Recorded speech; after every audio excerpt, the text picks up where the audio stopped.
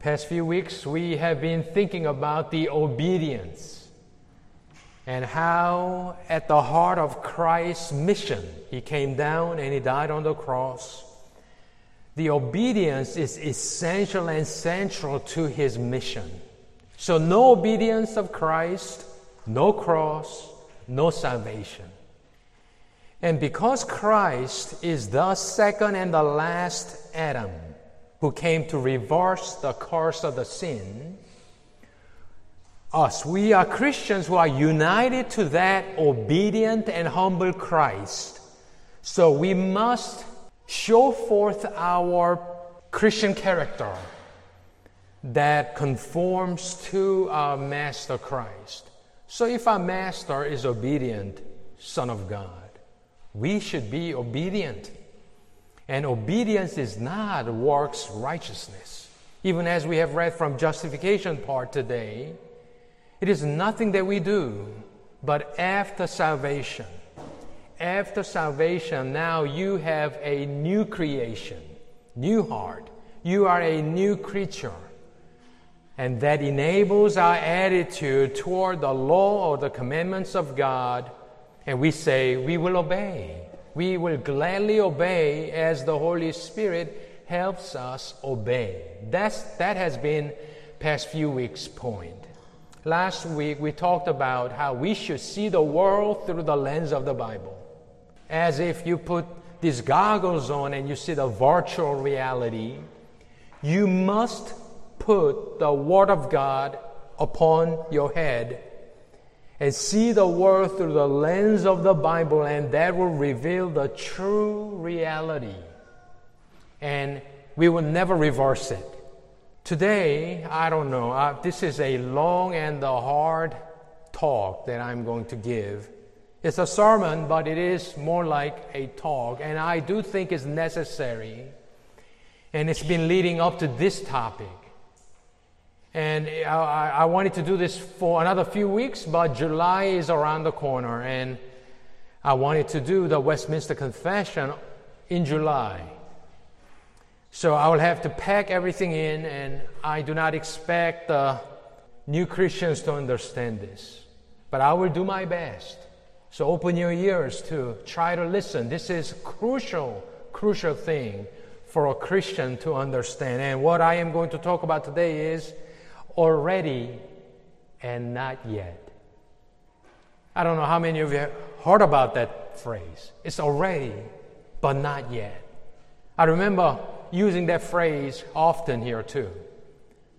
I've never heard that phrase in my entire Christian life from the pulpit. I've never heard it, at least in my Korean church upbringing.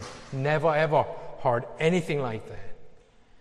And even as we speak about already and not yet, we do not explain it. So often it becomes a Christian jargon or a cliche. You just hear it and dismiss it.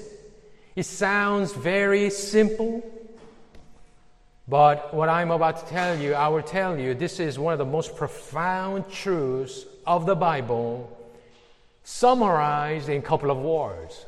Already and not yet. Please listen. I am going to talk about 3 theologians from whom I have gotten these summaries, and I will do my best to try to explain it. And at the end, we will look at some of the verses and give you some of the applications. But let me begin with someone named John Frame. He's still alive.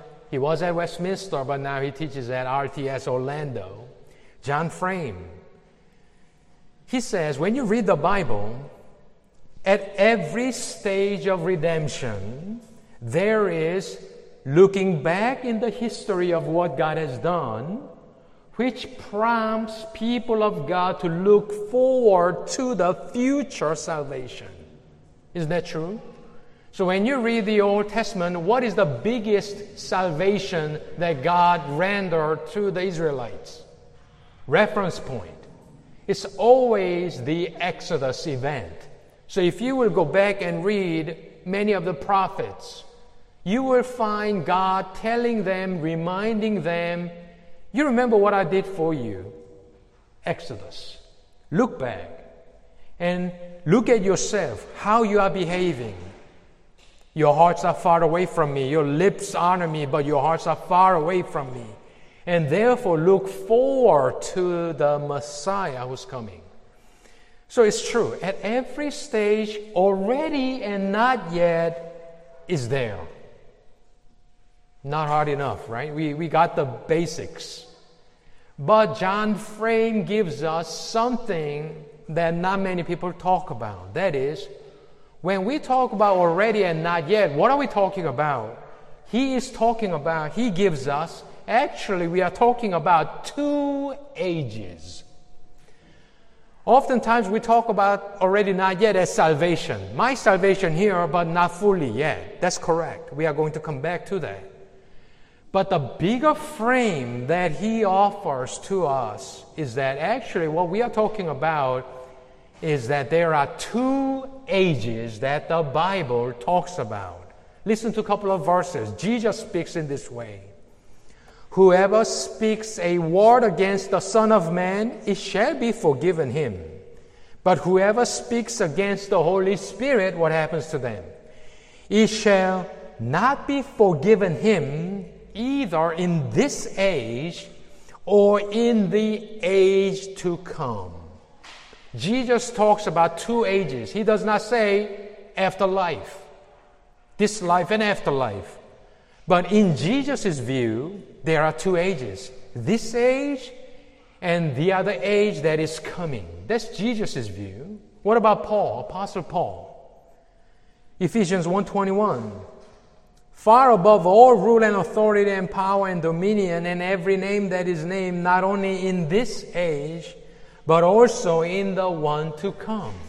So I want you to notice this is not something that theologians are developing.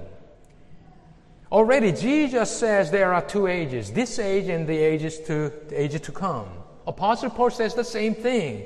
This, not only this age, but also in the one to come. So, from John Frame, master theologian, we learn when we talk about already and not yet, we must have a bigger frame of work of God in view.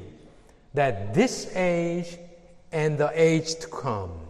This age is defined and characterized by sin and curse. And they continue until Jesus' second coming. So that's this age. Age to come is the age of fulfillment. And obviously, we are awaiting for Christ's return. So that's the age that is coming, the age of fulfillment.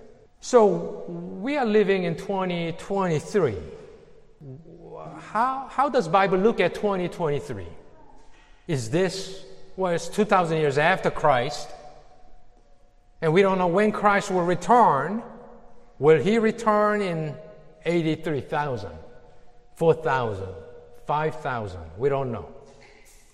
So we have this idea as Christians. We are far away from the cross. And we are sure we are nearing the second coming, but what age are we living in? The Bible's language is this: upon whom, that's us, the end of the ages have arrived, or at the consummation of the ages. So according to the Bible, we are living at the end of the ages, or in end times. And what's crucial about these 2 ages is that the resurrection of Jesus is the crucial sign that the last days are here. It's not the Armageddon that we are waiting for and we finally see, wow, we are at the end. But the Christ resurrection brought in the end to present times, 2,000 years ago already. And one of the examples that John Frame gives is how Martha says, my brother Lazarus is dead. He will rise again in the resurrection on the last day. And Jesus says, I am the resurrection and the life, and he brings him out. So that tells us what the last days are already here when Jesus could raise dead Lazarus that was supposed to happen at the end of the ages. It makes sense? When everything's up and everything closes down, the dead will rise. But Jesus brings the last day to that day when he raised Lazarus out of his tomb. So that's how we know that the end has already come. Now, second person that I want to talk to you is Herman Ridderbos. You don't have to know, but for some people who know this, that's why I'm saying these names. Herman Ridderbos. He also talks about two ages, but his interpretation of it is very Christ-centered. Listen to this. Galatians 4:4 says this. When the fullness of the time came, God sent forth His Son, born of a woman, born under the law. The fullness of the time came when Christ came, correct? So it's not simply resurrection, though it is the turning point. So when Christ came, Bible says the fullness of time came. And that fullness of time should be interpreted as the end times or fulfillment has come. This is the last days. When? Not 83,000, but when Jesus came, that's the fullness of the time. And God sent His Son.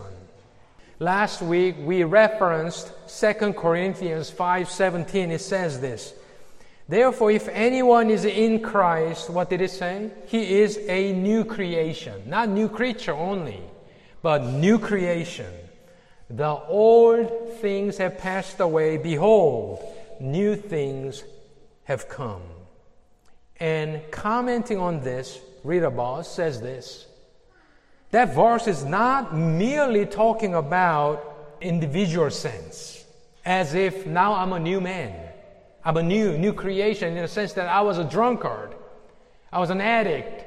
But when I believed in Jesus, I'm a new creation. I'm a new person. That's true. But he says you have to have a bigger view of what the Bible says about the old things have passed away and new things have come or arrived. And he says this, one should think of the new world of the recreation that God has made to dawn in Christ, and in which everyone who is in Christ is included.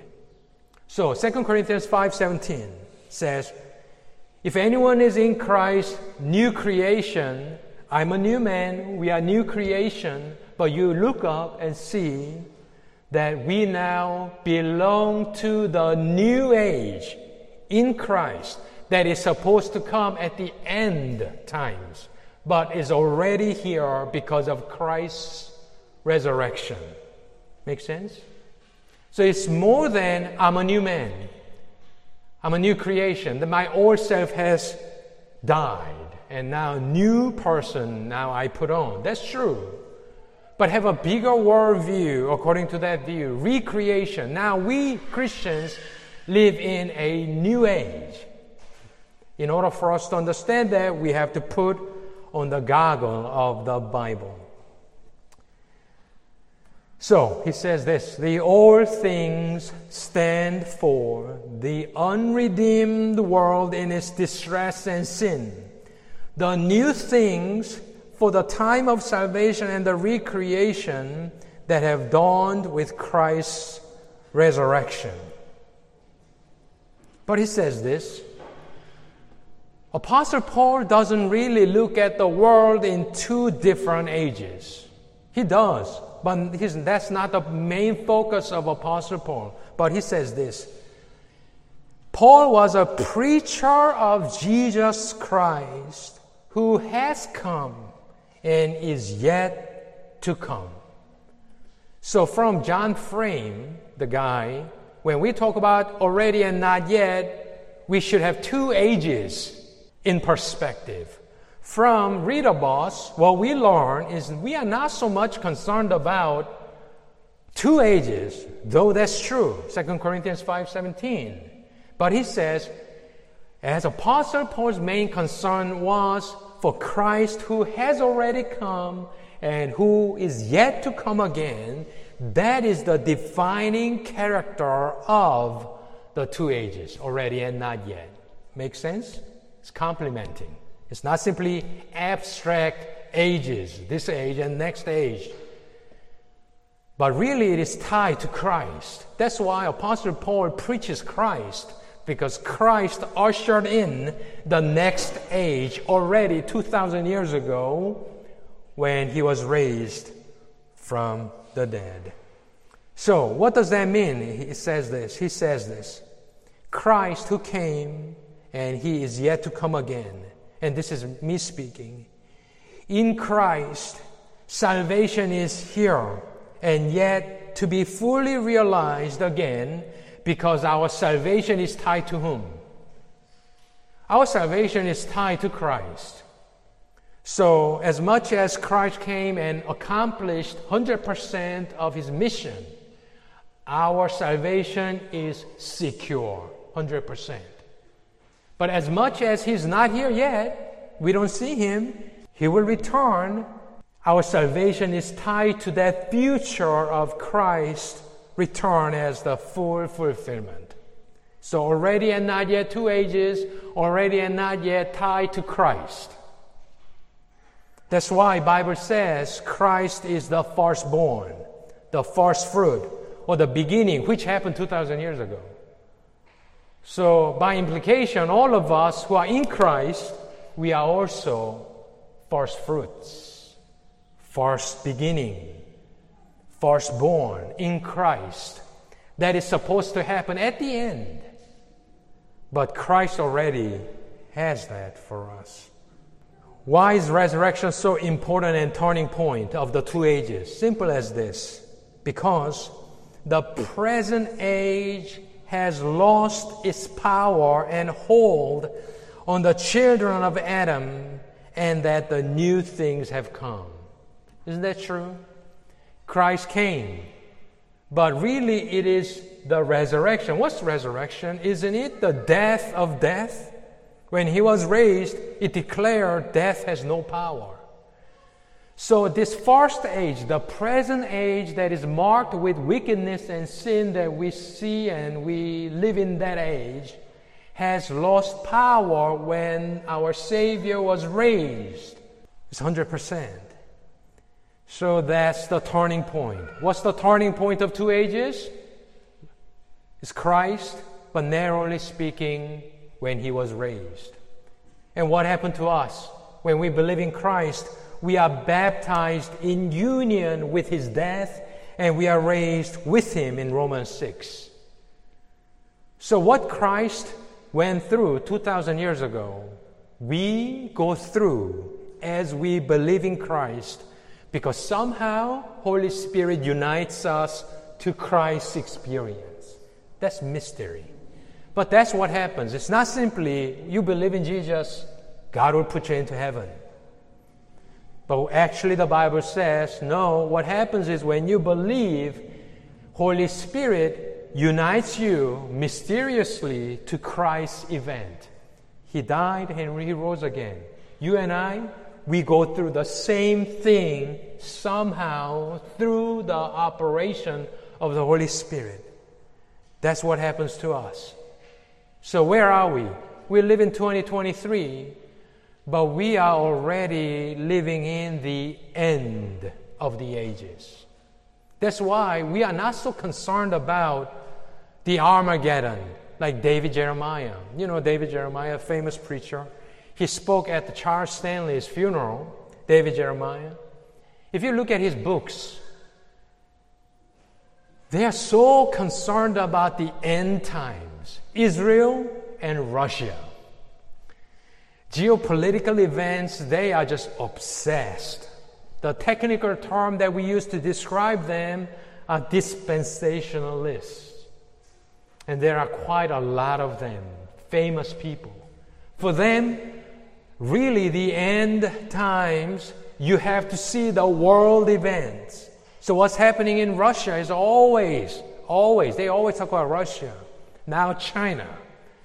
But Middle East, they always look at to see, is this the end? Is this the end? Is this the end for us? I mean, the end has already come in Christ. So if you would look at that diagram at the end of the topic, that will tell you something about what we are talking about. But I want you to look at the Bible passages. So we looked at John Frame, Two Ages. We looked at Rita Boss, Christ-centered. It's about Christ. But the third person that I want you to read is this guy, Professor David Briones. He was my advisor too. But he has moved to Westminster, California from Westminster, Philly, starting July. But he applies the already and not yet to these aspects of our salvation. And it will make most sense as you read this. So turn there to our text that I've given you. This is from his own post at desiringgod.com. Very fulsome treatment of already and not yet. But first look at it. According to Scripture, believers are already adopted in Christ, but not yet adopted. And it is very helpful because we are looking at the same book, Bible, Romans 8. Romans 8:15 says, "For you did not receive the spirit of slavery to fall back into fear, but you have received." That's already in the past. "You have received the spirit of adoption as sons, by whom we cry, Abba, Father." But if you read few verses down to same chapter, same book, verse 23, it says, "Not only the creation, but we ourselves, who have the first fruits of the Spirit, groan inwardly as we wait eagerly for adoption as sons, the redemption of our bodies." So this is very, very helpful. The same topic is talked about in the same book, same chapter, as already adopted in the past sense, but we wait for the adoption. Already and not yet. And we wait for not yet because of already what had happened to our adoption. Next topic is redemption. Same book. Ephesians 1:7 says, "In Him we have redemption." But Ephesians 4:30 says, "We are sealed for the day of redemption," yet to happen fully. Next one is sanctification. Now it's two different books. 1 Corinthians says, "To those sanctified in Christ Jesus," in the past sense. Already we are sanctified. But in another passage in 1 Thessalonians, "Now may the God of peace Himself sanctify you completely." In one place we are sanctified people. But in another place we must be sanctified by God. Already, but not yet fully. Another topic, salvation.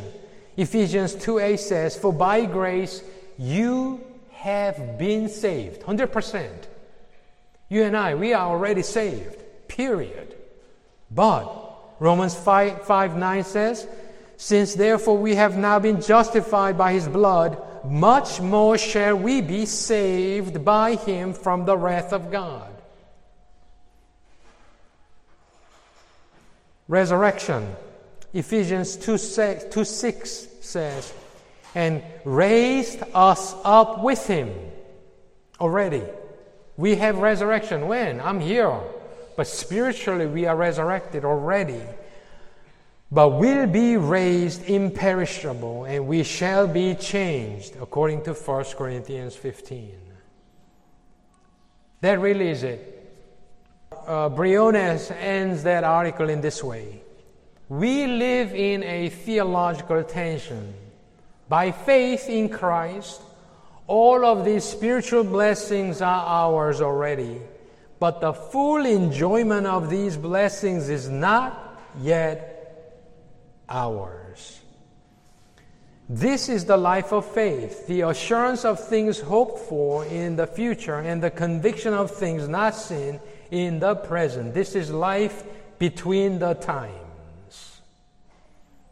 So, let me summarize before I give you applications, and in the application you will understand why this is important. First of all, Jesus talked about 2 eons or ages. Apostle Paul talks about 2 ages. That's what we learned from John Frame, 2 ages. When you come to read about 2 ages, yes, but you make it a focus to see Christ. It's about Christ. Christ who came and is to come. And we are caught in between the times. And Briones taught us our salvation in many different aspects could be explained from the Bible that as in 2 distinct categories as already, but not yet. Very helpful in those passages to see our salvation is already secure, but not yet fully realized. So that's the summary of all these things that we talked about, and I'm sure you understand what we are talking about. Now, what are some of the practical benefits, applications, and suggestions? Why is this already and not yet important? First of all, this framework arises within the Scripture itself. It's not something that you learn from the seminary. It's not something that you learn from these theologians.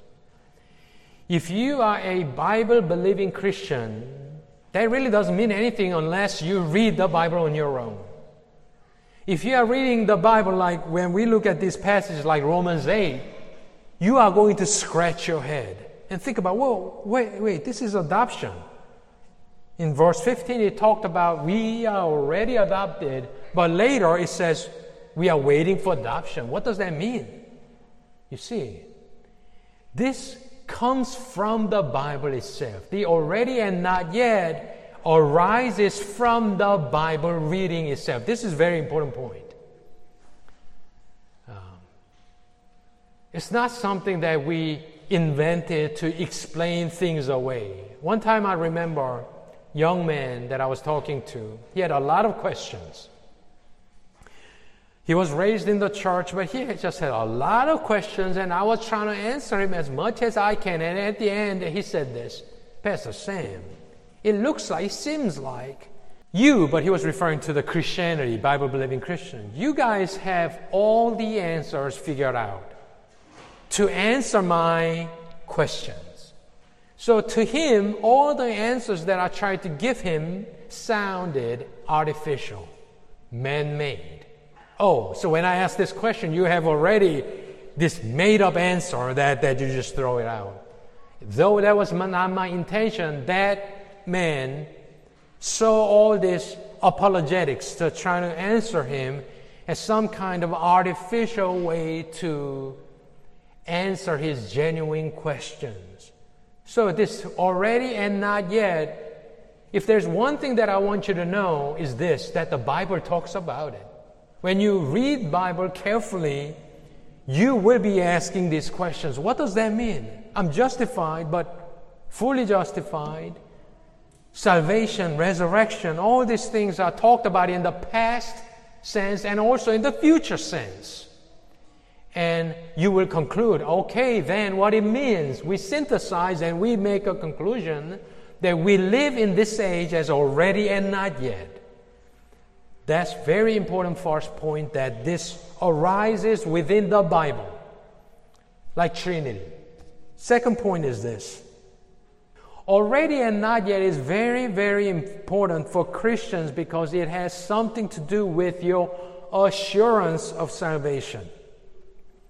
Our salvation is founded upon the infallible Bible, Bible's declaration, divine truth. When God declares you that your sins are forgiven, even if you don't feel like it, even if you don't see yourself like it, you believe. That's what we were talking about last week. I've talked about this a couple of times, but this happens all the time in Christian camps. When Billy Graham came 2004-05 in Flushing, the Meadows Park, Corona Park, I took my entire youth group to that event. I remember Bill Clinton came, and he was sitting on the stage, on the platform. And we just wanted to see Billy Graham's last crusade. So thousands and thousands of people went to that event, and Billy Graham, by the time he was already very old, and he spoke really 15 minutes, 20 minutes. We thought that was too short. Too short. And Billy Graham preached, and as usual, what does he do? He invited people to come to the front. And there are counselors, everybody's just waiting for people to walk up to them, pray with them, for them, explain the gospel, and so on. But it is not simply the non-believers that he was inviting. He would also invite those people who have fallen away from Christianity, those people who really haven't kept up, things like that. So, if I remember, almost all of my youth group kids ran to the front. So I was telling them, stop, don't go.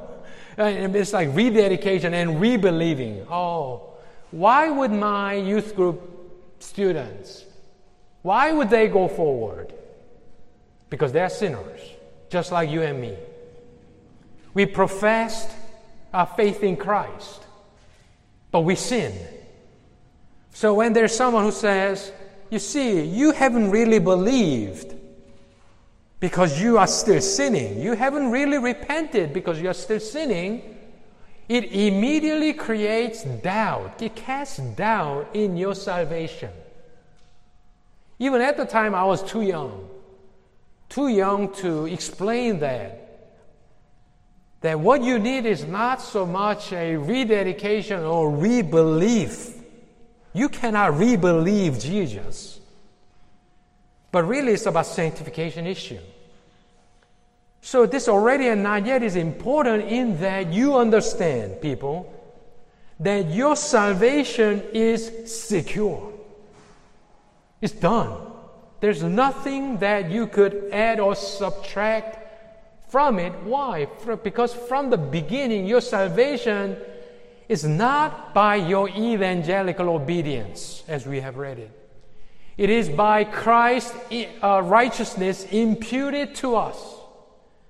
So when you believe, even though you may not realize it, you may not understand it, you are perfectly righteous. My youth group students, they did not have to go forward because what they possessed when they believed is Christ's resurrection that they possess.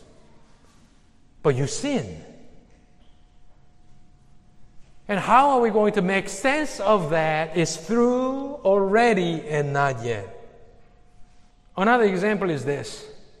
When I became a Christian, we did a lot of small group Bible studies. And I belonged to one Bible study group. I remember we were meeting in our leader's kitchen.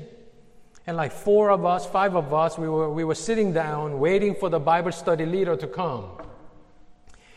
And he came a little late, but as he walked in, I saw his face really reddish, and I was sure that he cried a bit. And he was a big guy, huge guy. He walked in, and before he sat down, he told us, like for a few of us, and he said this, something like this. You know, I want to be your Bible study leader, but when I look at my life, I just think I'm a hypocrite. So I quit, he said. I cannot lead this Bible study group because even though I'm a teacher, when I look at myself honestly, I am not qualified to teach you. I'm a sinner, so I just have to quit. I don't remember what happened afterwards. I don't remember if he kept on teaching, whatever. But I knew sitting down, I was a recent convert, but I was reading the Bible. Man, I didn't know what to say. I was too young. I didn't know much of the Bible. I didn't know what to say to him. But in my heart, I knew he was wrong. In that, I was thinking, nobody's perfect. And if you think you're a hypocrite, if you think something is holding you back, then you simply probably have to repent. And you just have to do your thing. That's what I was thinking. But I didn't know what to say, how to put it. He was older than me. He was one of the leaders and whatever. You see, it happens all the time to my youth group students, to that Bible study leader, and some of you may be thinking, all of this talk about salvation, that's all good. But it seems like I'm trapped in this sinful lifestyle that I just cannot stand this. I'm a hypocrite. So I quit. Now, the Bible never says it's okay to sin. Bible never says that. But it does acknowledge that you and I, we are living in this two-age scheme. We have our salvation already perfectly, but because it is not yet, we still live in this sin-cursed, fallen world with fallen body and nature. Though it is 100% redeemed, you and I will sin. Again, it's not to condone, but it also realistically acknowledges where we are as Christians. And already and not yet framework will save us from despairing, and it will encourage us to live our life of faith to the end. Already not yet.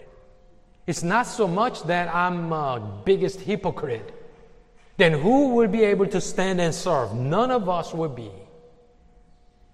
But we are working out what we have already in Christ. Amen? And you understand that? And a few more. Already and not yet helps us to see the current world events. Ukraine, Taiwan, BLM, streets burning from Oakland to Ukraine. And where is God, we say. But we know already and not yet, faith scheme teaches us that Christ is in control. Next one is the church. Salvation is already and not yet, right? Correct? Bible says so. Then, church is also already and not yet. Why is this important? Because people will say, church is full of hypocrites.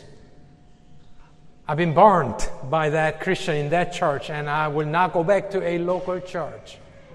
I have enough problems. Church adds onto it. Probably you have heard that kind of complaints. Why don't we acknowledge that we are sinners and we say, I am sorry to hear that. But at the same time, already and not yet framework will give us an answer. Just as much as you and I are not perfect and are waiting for the fulfillment, church is, what is church? But the aggregation of all the saints.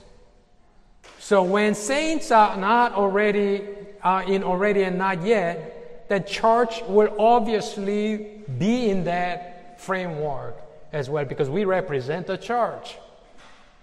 So when you understand already and not yet, in the already part, you will be thankful for the people around you.